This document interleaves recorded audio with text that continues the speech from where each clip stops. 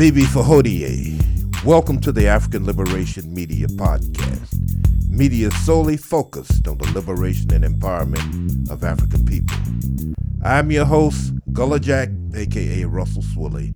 Let's get to it.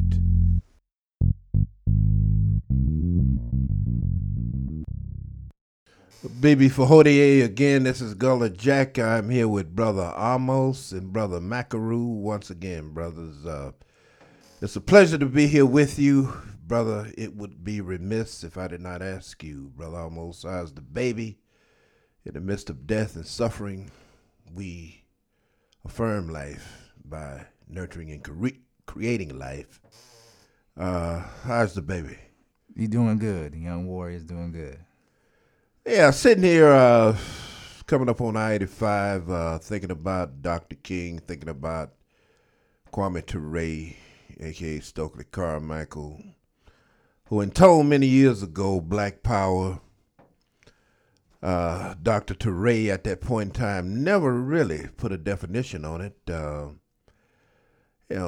Clearly we've had many scholars, including Dr. Ray, to really espouse and be more specific in terms of the thing that we need most, Brother Amos Wilson in particular. Power is the ability to be African, to live authentically versus wearing the mask of grinning and lies. Of course, in recent weeks, we just commemorated the birthday of the great Marvin Gaye, who uttered "Makes Me Want to Holler," throw up both my hands. Classic album, Inner City Blues.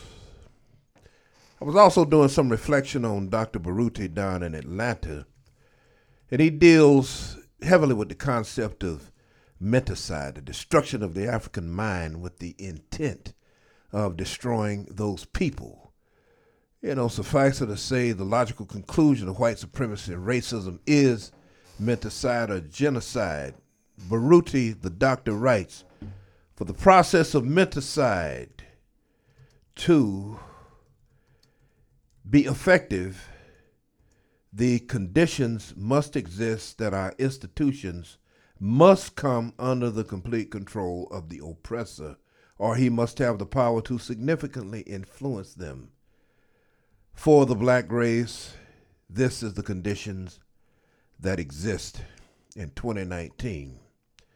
Once again, we're talking about the power differential. We were talking about the Stockholm Syndrome earlier on.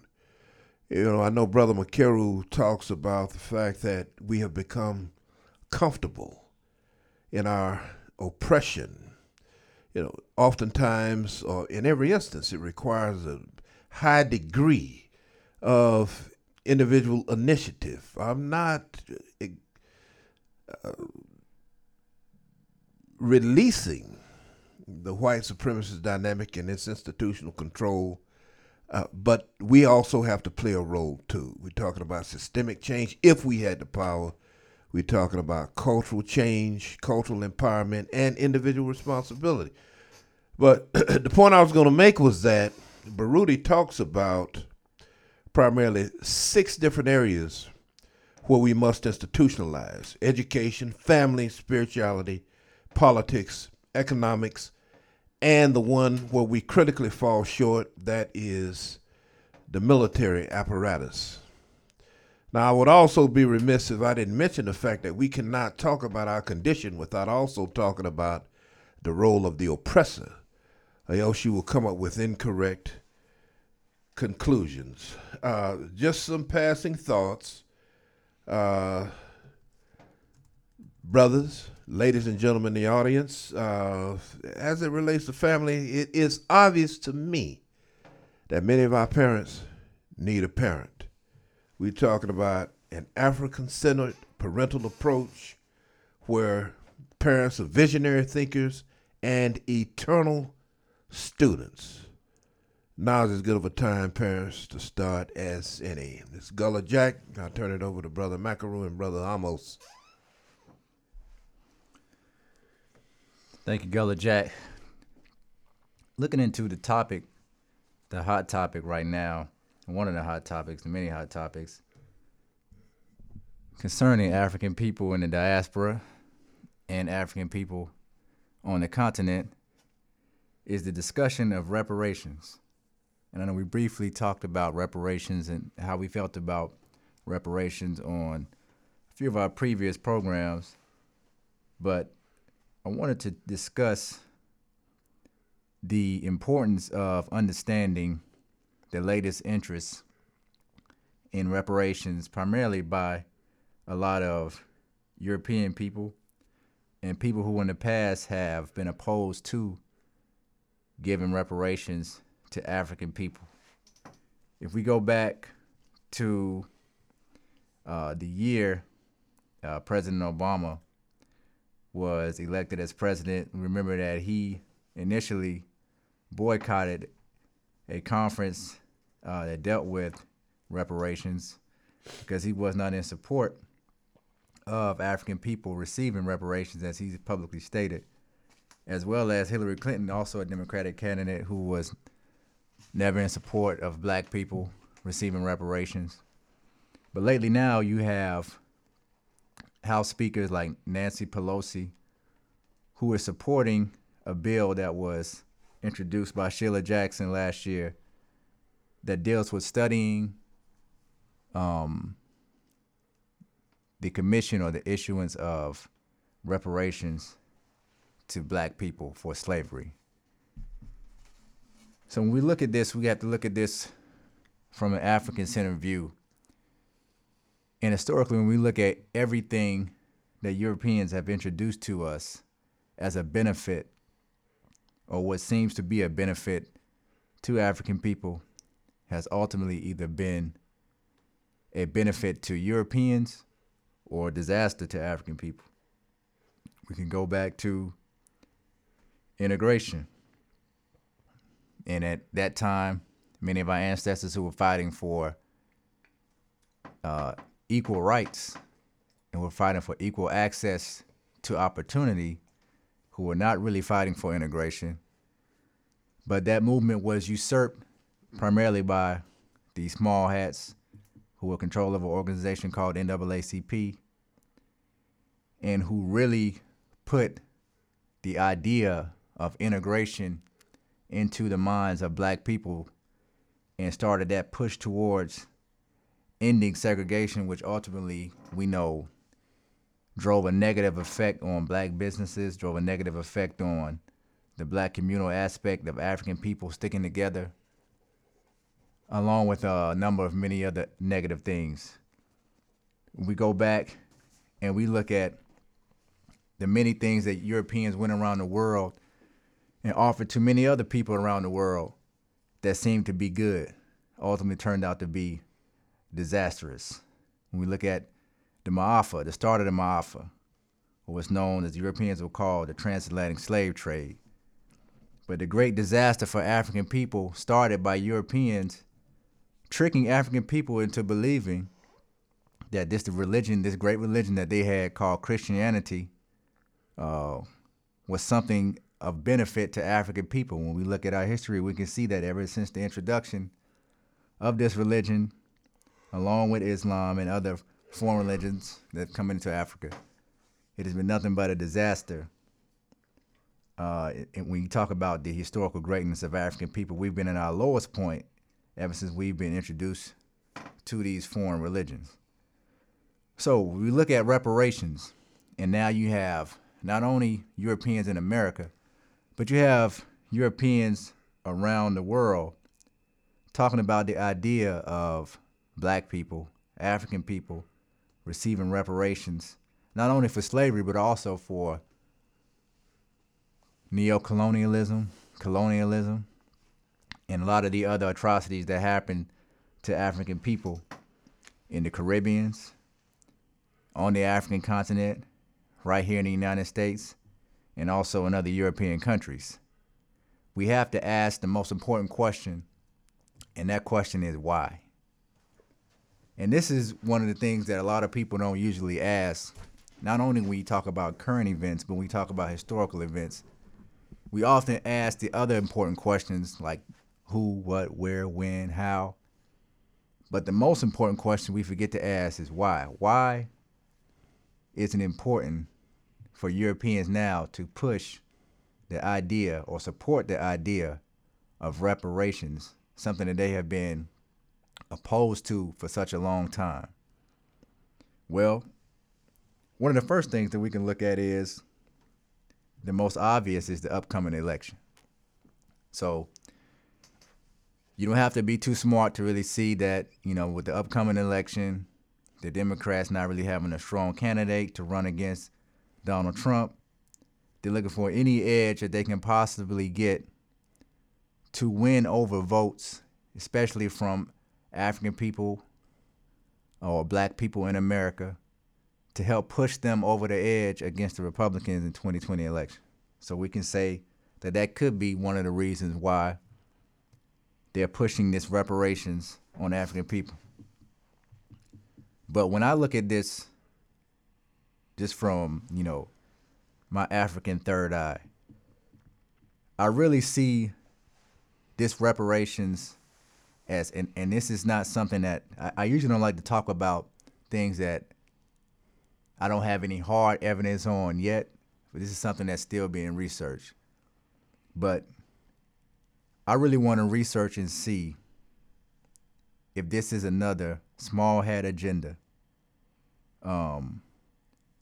to push towards an outcome of Europeans trying to repair a relationship that they can build on building another avenue back into controlling the African continent. When we look at the latest control of Africa, we can see that a lot of the power in Africa or the control in Africa is shifting over to China because of the billions of dollars that they're investing into the continent in various countries. And a lot of European control outside of the military, of course, AFRICOM, has really been lost when it comes to business ventures. This is why John Bolton recently made the statement that these African countries have to align with the U.S. or else.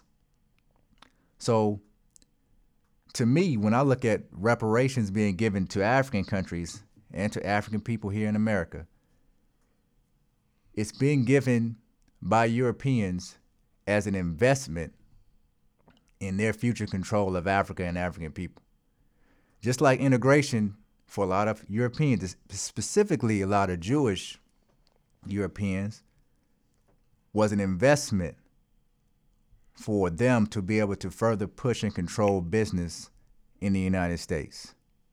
A lot of people hear the stories about the Negro Leagues and how much money the Negro Leagues used to bring in when it was a black-owned, ran and operated baseball league, and how much money they lost and how much money the major leagues gained after integration when the black players were allowed to integrate with the major leagues. So when one of the things that the small hats are very good at doing is they're very good at observing the chessboard, especially when it comes to finance, and understanding how to shape and craft the emotions based around what they want to accomplish or what they want to sell.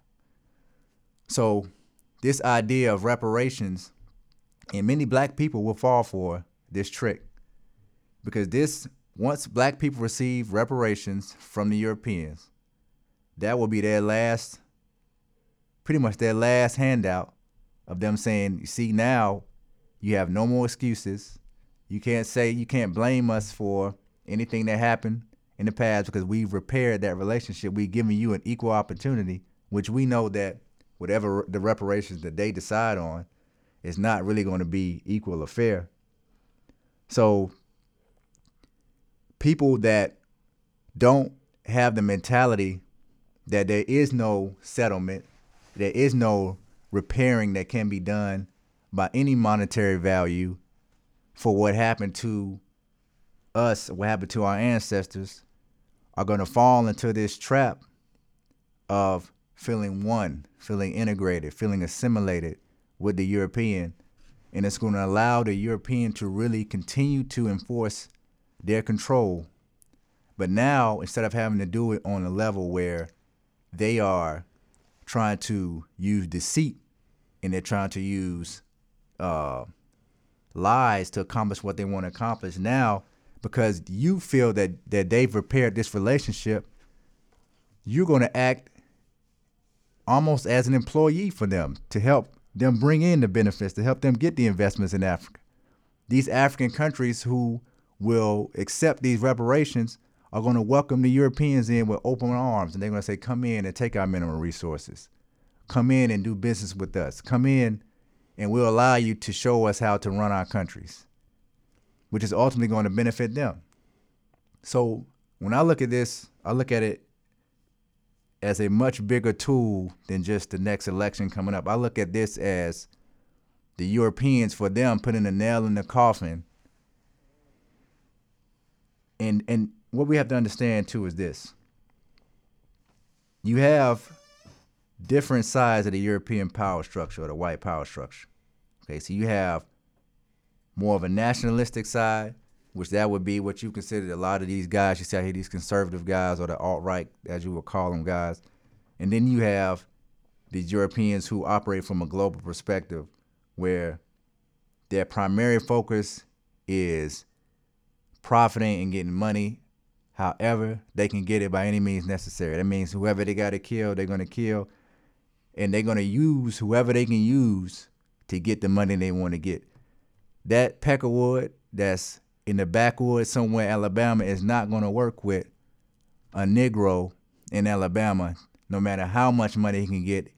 He's so racist against that black man that he's not going to work with him. But that Jew, that small hat, who knows that he hates that black man, but that he can profit and benefit from that black man, is going to work with him and is going to exploit him. So reparations is a tool of exploitation. This is what we have to understand. Now, this is not me saying that if somebody gives you a check and they say, here's a tool for reparations, or here's reparations, let's say your check is $50,000. Don't say, almost told me not to take the money. That's not what I'm saying. What I'm saying is, do not allow somebody to buy or monetarily repair a blood debt that's owed to your ancestors for what they did to our people. Never allow someone to come in with money and pay off debts that can't be repaid through money. As our ancestor Bobby Wright taught us when he said blood debts can only be repaid in blood. The great Muhammad Ali said you can run, but you can't hide. Eventually, we're going to have to stand up and fight. And I know a lot of us are scared. I know a lot of people don't want to deal with that fact. But eventually, it's going to take place. It's inevitable. It's inevitable when you are in a war that you're going to have to fight. And we can't sit back and take the easy way out and think that somebody cutting us a check is going to erase 400 to 2,000 years of European and white oppression, is going to magically put black people back on the path towards greatness. It's not going to happen like that. So I just wanted to give you that message so that the people will know, no matter what group is out here pushing reparations, no matter what Europeans you see that supporting reparations, don't fall for the reparations trick. If you want to take the money, take it from them. Take the money. But don't let them take what's in your heart, the vengeance for revenge. And I'll say it, we have to have that in our heart at all times. We have to have the vengeance for revenge at all times. That's the only way African people are going to be liberated. Well said, brother. Well said. I think a lot of people really don't want to address the issue of what Bobby Wright was really talking about, and others. They're really talking about retributive justice, which reparations is, that's a separate issue from retributive justice, retribution. Mm-hmm. And A lot of people simply don't want to deal with that just because of the obvious military imbalance and, and other factors. Menticide, Dr. Wright described as the systematic destruction of a group of people's mind for the purpose of extirpating those people. And Steve Biko said that the most important weapon in the hands of the oppressor is the mind of the oppressed. That's all part of the mental-cidal process, the destruction of the mind, the capacity to think critically, to think in terms of what's best for us as African people. Mental destruction. So yeah, there are a lot of people that don't want to deal with that whole issue. I mean, they won't. It's not even something that anybody wants even to discuss. The whole idea of retributive justice. The Bookman Duty called for. In August of 1791 when they reignited the Haitian Revolution that Mackendall and others had been trying to launch for years. So yeah, that's there's a lot going on with this issue, man. I mean, this issue is becoming increasingly convoluted, and there's just a lot that's going on with it. I mean, we had for example, the European Parliament recently called for reparations. That's the European Union Parliament called for reparations for crimes against humanity.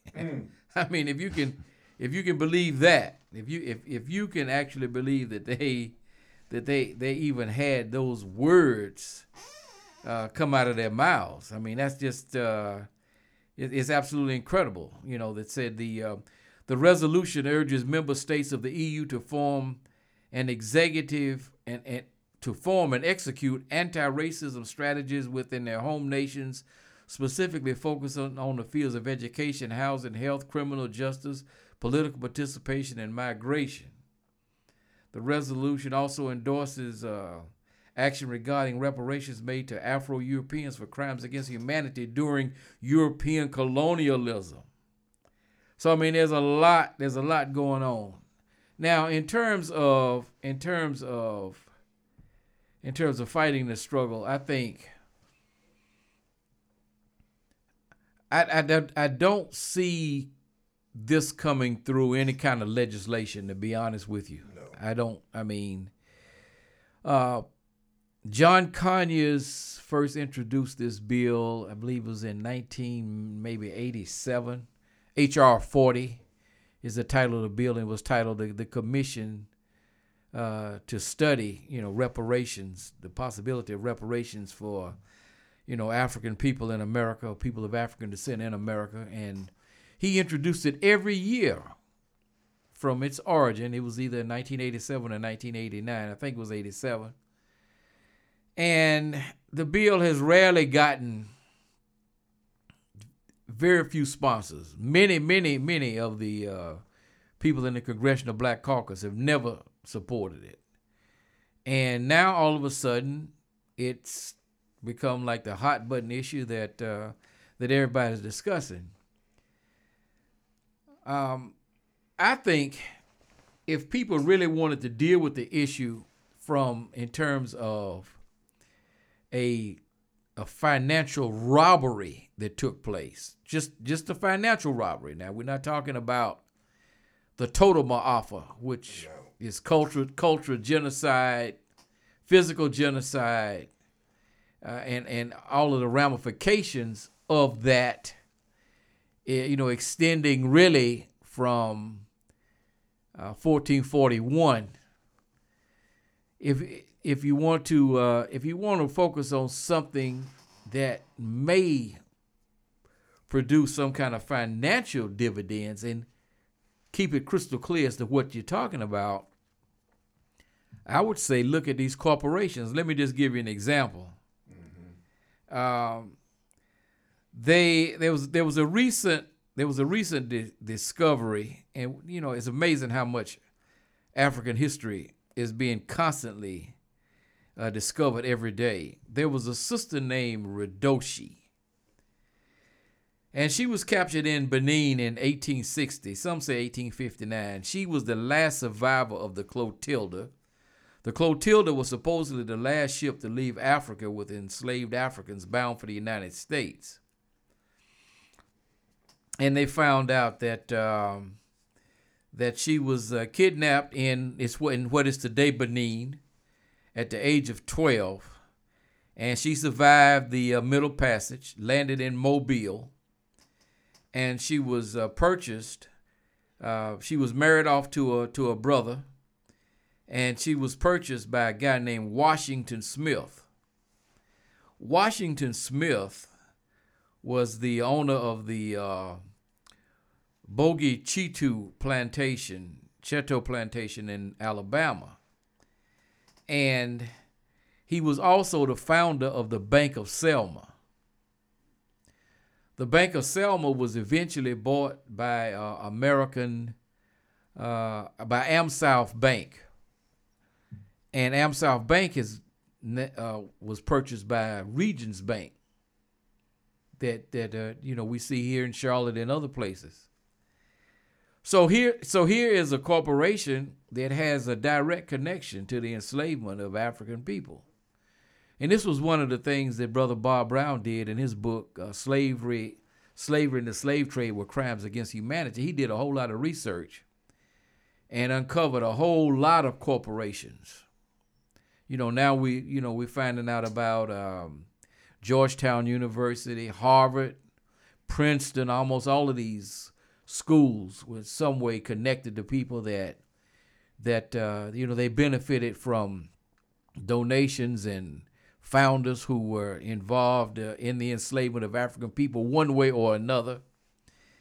And one of the things that happened back in 2005 when J.P. Morgan Chase was exposed, there was a very strong sister politician in Chicago named Dorothy Tillman, who was threatening J.P. Morgan Chase with all kinds of economic sanctions. And so they decided to come up with $5 million, which was not even a drop in the bucket, but to provide scholarships for people because J.P. Morgan Chase had purchased this bank in Louisiana. So I think you have a better chance, in my opinion, for people who are interested in this, of going after corporations. What was then Wachovia, which is now Wells Fargo, was also tied to chattel slavery. So I mean, you could go through and find hundreds, if not thousands, of corporations in the United States right now that have their roots, in chattel slavery. And so why shouldn't these people be forced to give some kind of financial compensation? But you have to be crystal clear. This is not the same as a total recovery for all of the death and destruction that African people have suffered over the past, beginning in this hemisphere, beginning with the disaster of 1492 and the transatlantic process. Before that, Africans were being transported by the Portuguese, primarily Prince Henry the Navigator and his sailors, to Europe. But beginning with the disaster of 1492, and then of course with the 20 and odd that arrived in Point Comfort. What a heck of a name, Point Comfort, Virginia. Initially, everybody said Africans arrived at Jamestown, and they found out they actually didn't arrive there. So this is the 400th year that of the African sojourn in the United States under the chattel slavery process. Obviously, some Africans were here before. So it's a very complex issue. I mean, certainly, all the okey-doke is at work in all kinds of areas. These political prostitutes who are groveling for votes. Other international forces, obviously, people with their with their eyes on Africa and giving all of the corrupt leaders on the continent, you know, they will sell their souls to anybody with a check, right? Anybody with a check. So yeah, it's definitely an issue that we need to view from an in-depth perspective. And then you have this conflict by this group called the American Descendants of Slavery, who want to define, you know, who should and shouldn't be eligible, but basically they're just using reparations as a cover for their anti-immigration policies that because they're connected to the broader nativist movement of white nationalists that are suffering from what Dr. Wilson called the fear of genetic annihilation, the fear of the black planet, right? They're in like under extreme stress because of the changing demographics in this country. So they launched this integration movement. Well, they didn't launch it. I mean, they have escalated the anti-integration movement, particularly with the guy in the White House right now. So there's a lot going on, man, with this. There's a lot going on with this issue that we need to stay on top of. To your point about the corporations, I remember when I found out Brooks Brothers, the clothing store, they actually started their company off of selling clothes for slaves. Interesting. You know, brother, I was listening to Brother Macaru give the list of corporations that have benefited from our misery. You know, one that comes to mind is Lloyd's of London. Mm-hmm. Yeah, I mean, how many African athletes, have been insured by Lloyd's of London? Exactly. But, what the European has always had, obviously, is a financial largesse. You guys can speak more intelligently on it. To co-opt African leaders, Dr. Toure reminded us that there are a few I hate to use Pan-Africanist leadership, but you're going to have to introduce us to another term. But the corruption, Mobutu Sese Seko, when he was alive, 7 hotels on the Monte Carlo, easy to corrupt our leadership. Twin with that, the European has the most effective killing machine in the world, which is the basis of its power, really, Africa and everywhere else. And even if we were to achieve sovereignty, its tendency to encroach everywhere at will, is an issue that we have to deal with to really, defend sovereignty if we were to ever achieve it. Of course, we have to keep this idea alive. But when I think about the structure of U.S. government, you got corporations and corporate lobbyists to basically lobbying, and you got many of your politicians who are venal, corrupt, the love of money. Amos called it, he told in that first book we read, right? He talked about the system of reward and punishment. Yeah, right. You can reward with the carrot as well as the stick. So we do not have those mechanisms in place to really influence U.S. government by way of carrot or stick. Clearly, we can influence some corporations, but we're not in the game, really, for lack of a better term, to influence these indentured politicians. We lack that power apparatus. I view it as a political ploy, more than anything else. When obviously there are issues that the Democratic Party could address but won't address.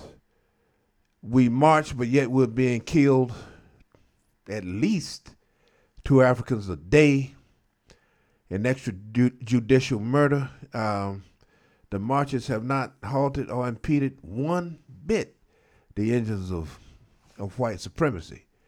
We're talking about a Marshall Plan for the inner city to integrate many of Africans into the economic system, some alternative to mugging and everything else. But here again, see, we have failed to really put forth the nationalist ideology that Malcolm was talking about to remedy or at least ameliorate many of the problems that we find. And suffice it to say, the reparations has basically, from my view, altered African American agency, in attending to these much needed problems. I just cannot see the Democratic Party or any party.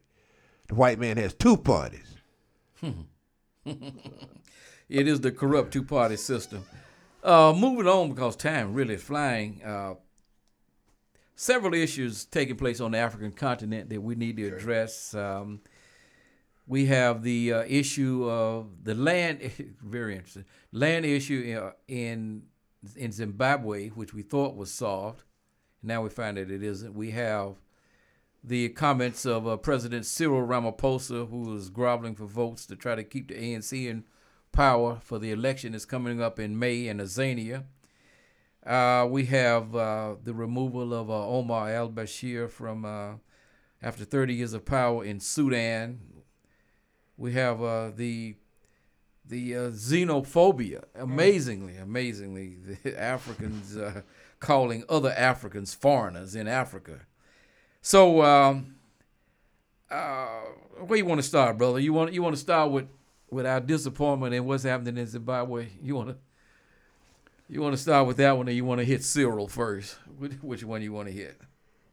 Well, I've only looked at the Zimbabwe situation from the surface. I know how I feel about it. Yeah. But I know you probably have more detail into it. But I'll just say, I don't understand how you allow the people who have been oppressing you in your own country for all of these years, after Mugabe went in and strong arm and took land that was rightfully yours back from these people who had stolen this land illegally. Mm-hmm. And now you are saying that you're going to compensate these people for the land that they stole. Brother, it's so mind-boggling. I mean, particularly when you have Black First, Land First, and the EFF and others, the Pan-Africanist Congress in Azania saying, look, we're taking our land with no compensation. And then here you have Zimbabwe, fought a successful liberation struggle, beat the Europeans, beat the white supremacists on the battlefield, should have actually finished the job. Okay? But instead of finishing the job, the white supremacists ran to their cousins, Ian Smith and his cohorts in what was then Rhodesia, ran to their cousins in the United Kingdom and the United States and said, can we get them to sign a peace treaty? Now, you got these people beat. Obviously, you would have had to continue to fight for some more years, but you could have forced them into total capitulation.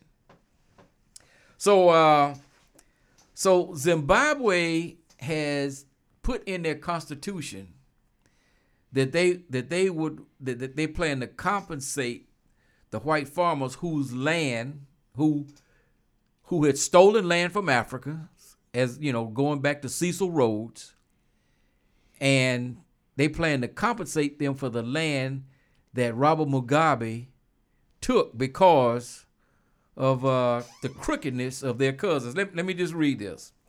Okay, Zimbabwe plans to compensate white thieves for stealing black land. When Robert Mugabe, this was a serious mistake Robert Mugabe made, but I'm saying that, I'm looking at this from, 30,000 feet because I've never run a country. I've never fought in a liberation struggle, not an armed struggle. I've had some fights, but with the Europeans, but not at that level. So he signed what's called the Lancaster House Agreement in 1979. The U.S. and the United Kingdom agreed to pay the colonizers for returning the land to the African people of Zimbabwe. And just like virtually every treaty they've signed, they reneged on the deal. So Zimbabwe, led by Mugabe, started taking back their land. Okay? So they went to England. They asked Mugabe to come to England. He and Joshua Nkomo and other leaders, they came to England. They sat down. But Mugabe was the heavyweight. He was the one that they had to make the decision. They convinced him to sign this treaty.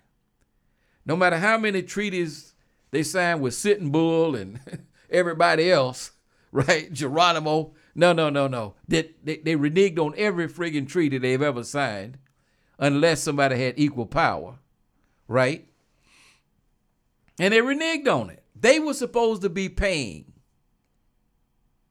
for the land to go back to African people. And they gave them some money, and then when the deal was signed under Ronald Reagan and Margaret Thatcher, and when Thatcher, the United States never really contributed very much of anything. You know these Europeans over here. I mean, hey man, like they the most hard asses they are, right? So they wasn't about to.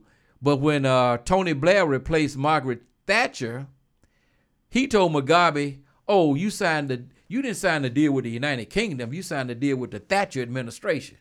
Oh, see how these people are always pulling. Okay, in other words, this is the government. It doesn't matter which political party, the Labour Party, the Conservative Party, just like the Republican Party, the Democratic Party. So they reneged on the deal.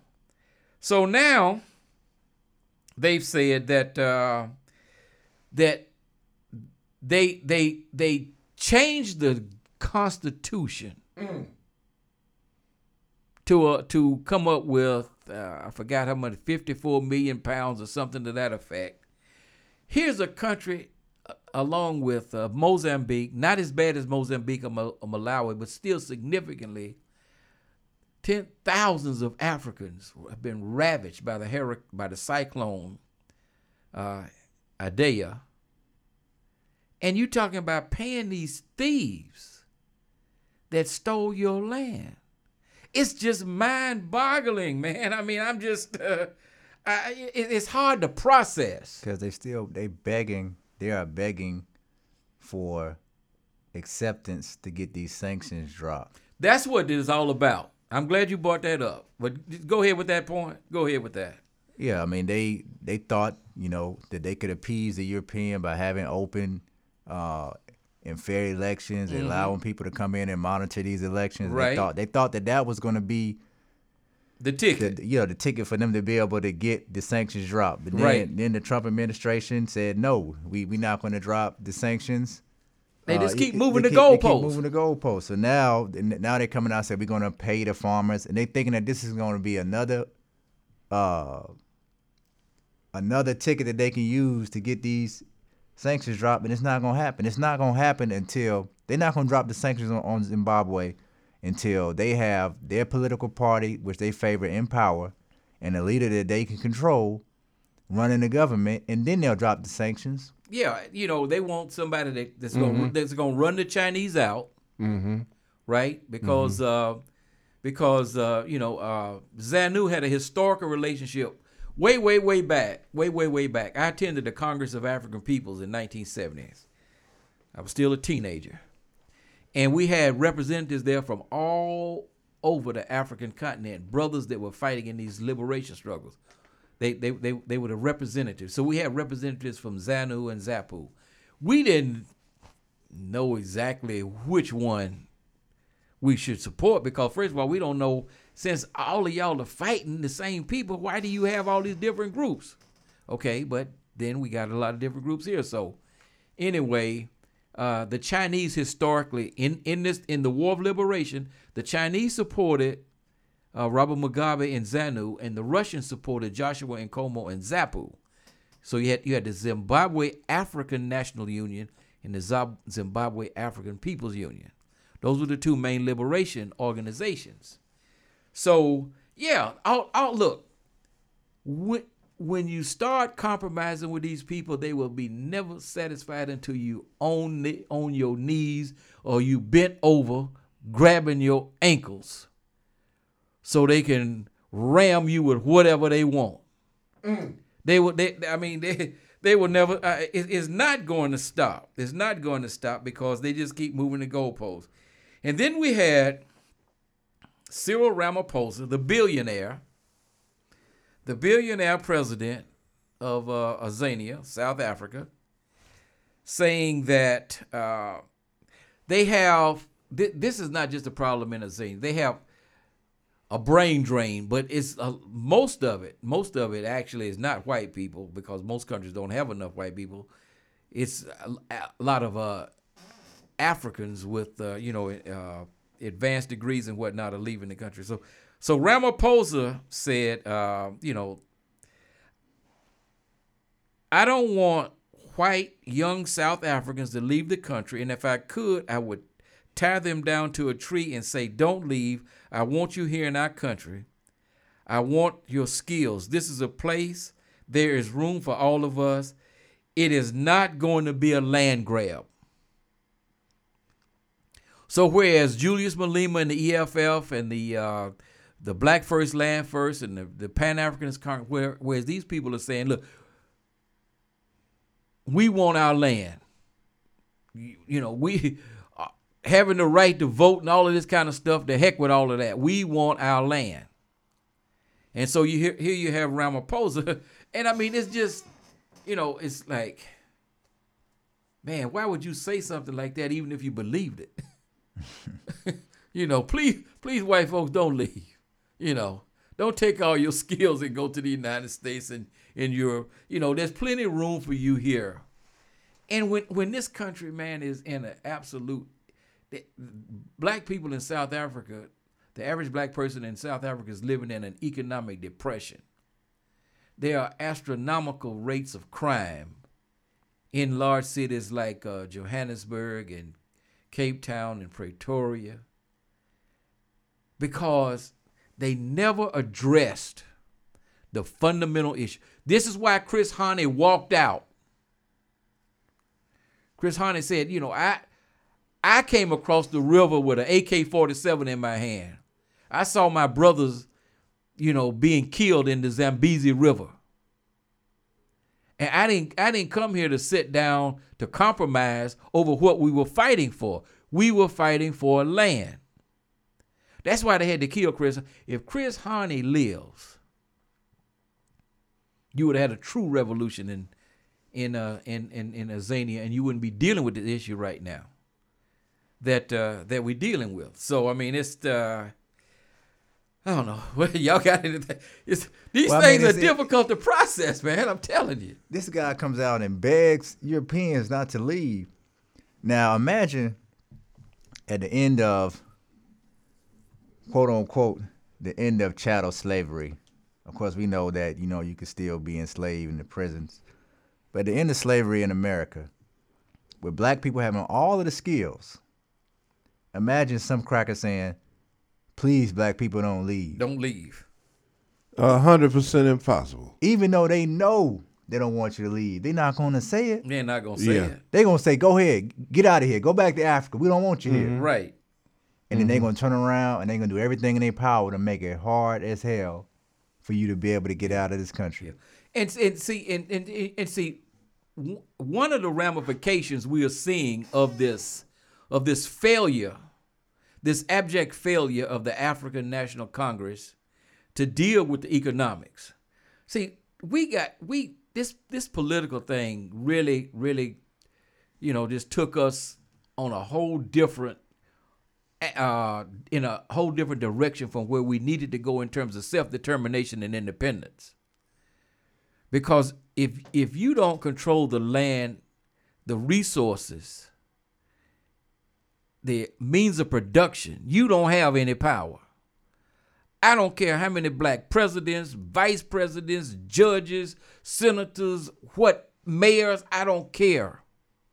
If you don't control land and resources, the means of production on which you can build life-sustaining, life-enhancing institutions, you have no frigging power. Well, brother, I've heard you say on many occasions, both of you actually, is that that's the key ingredient as it relates to an ideology. We've always lacked an ideology. What are your goals? What are your objectives? What do you expect to achieve? There was a couple of things come to mind. It's like unchecked aggression. A thought I have leads to greater demands. Older people, when I was younger, you see, you give the devil an inch. You take a mile. He wants to at least be a ruler. So what we have taken place in Azania now is because there's such a scramble for the meager resources, you have Africans attacking other Africans that have migrated to Africa from places like, Malawi and, Mozambique, Nigeria, other places. And you have Africans calling other Africans foreigners in Africa. I mean, we said that, viewing other Africans through the lens of Eurocentric xenophobia based on the Berlin Conference borders is idiotic. And we put up a picture of two beautiful sisters saying, an African cannot be a foreigner in Africa. Why aren't you attacking the daggum people that have everything? You attacking, so some brothers came there from Malawi or whatever, they may have started a business. And you attacking them, and here the Europeans sitting back controlling everything. I mean. Well, also, the situation in Sudan with President Omar al-Bashir, who was forced out due to a military coup. And this is a scenario that we always see in not only African countries, but a lot of other countries where the power structure is set up to where the military really has all of the power. That's right. And once the president gets out of line with what the military wants, the military will step in and overthrow that president and push him out of power. Exactly.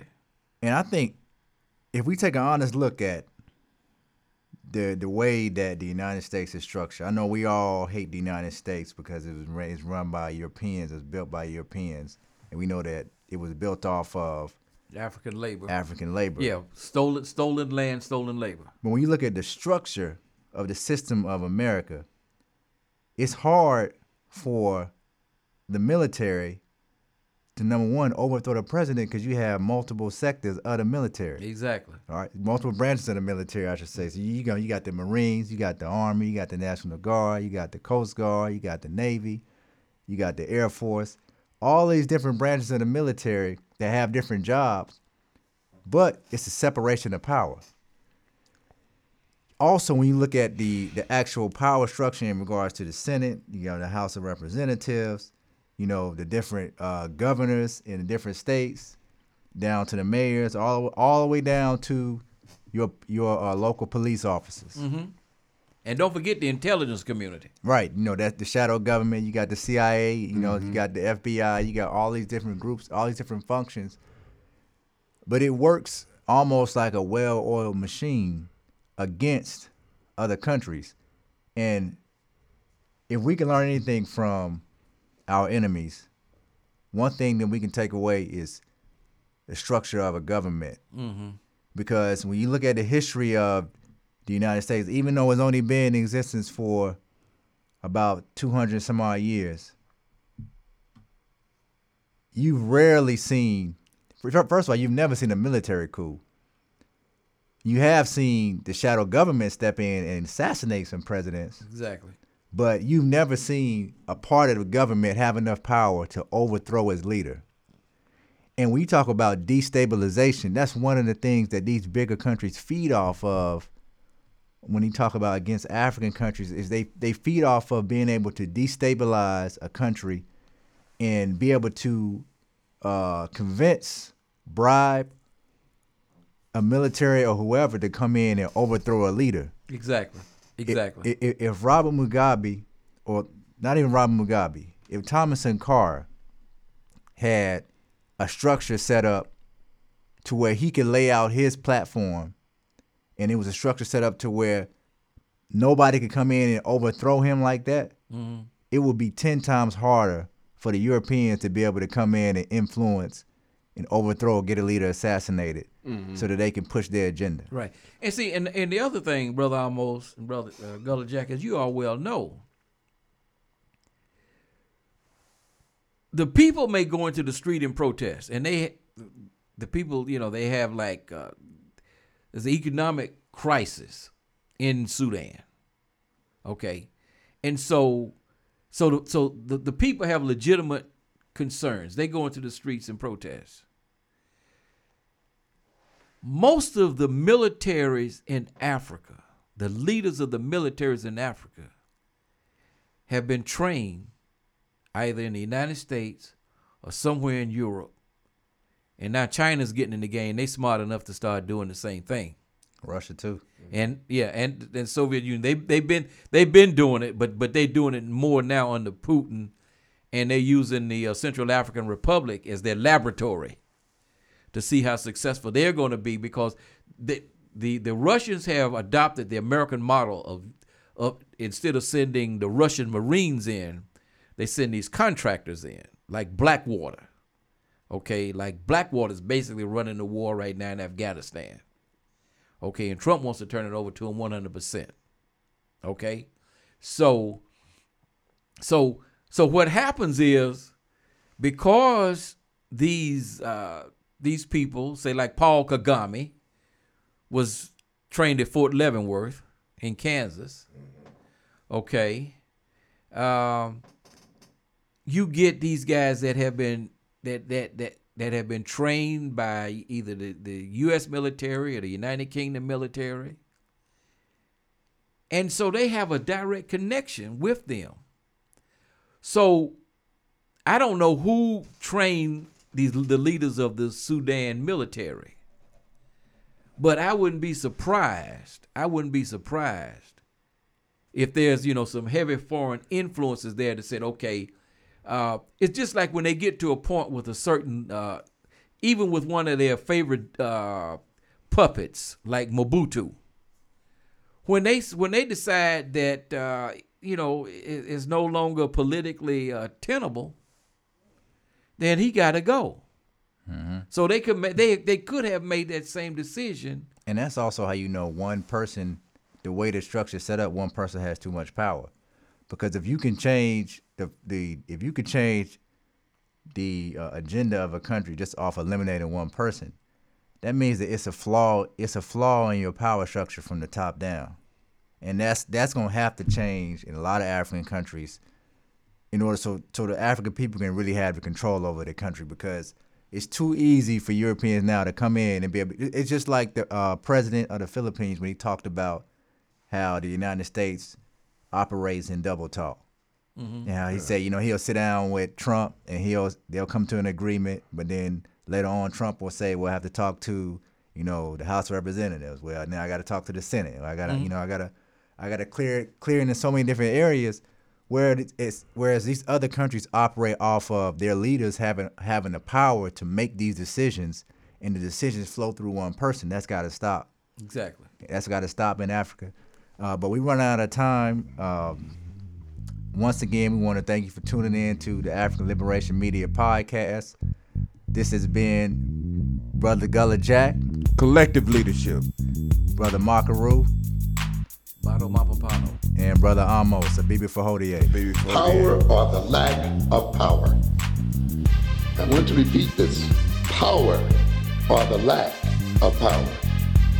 If your education in this institution is not about gaining real power, not jobs, because your jobs do not represent power. Not getting elected, that does not represent power either. Buying your houses and fine clothes does not represent power. If it is not about real power, you are being miseducated and misled, and you will die educated and misled.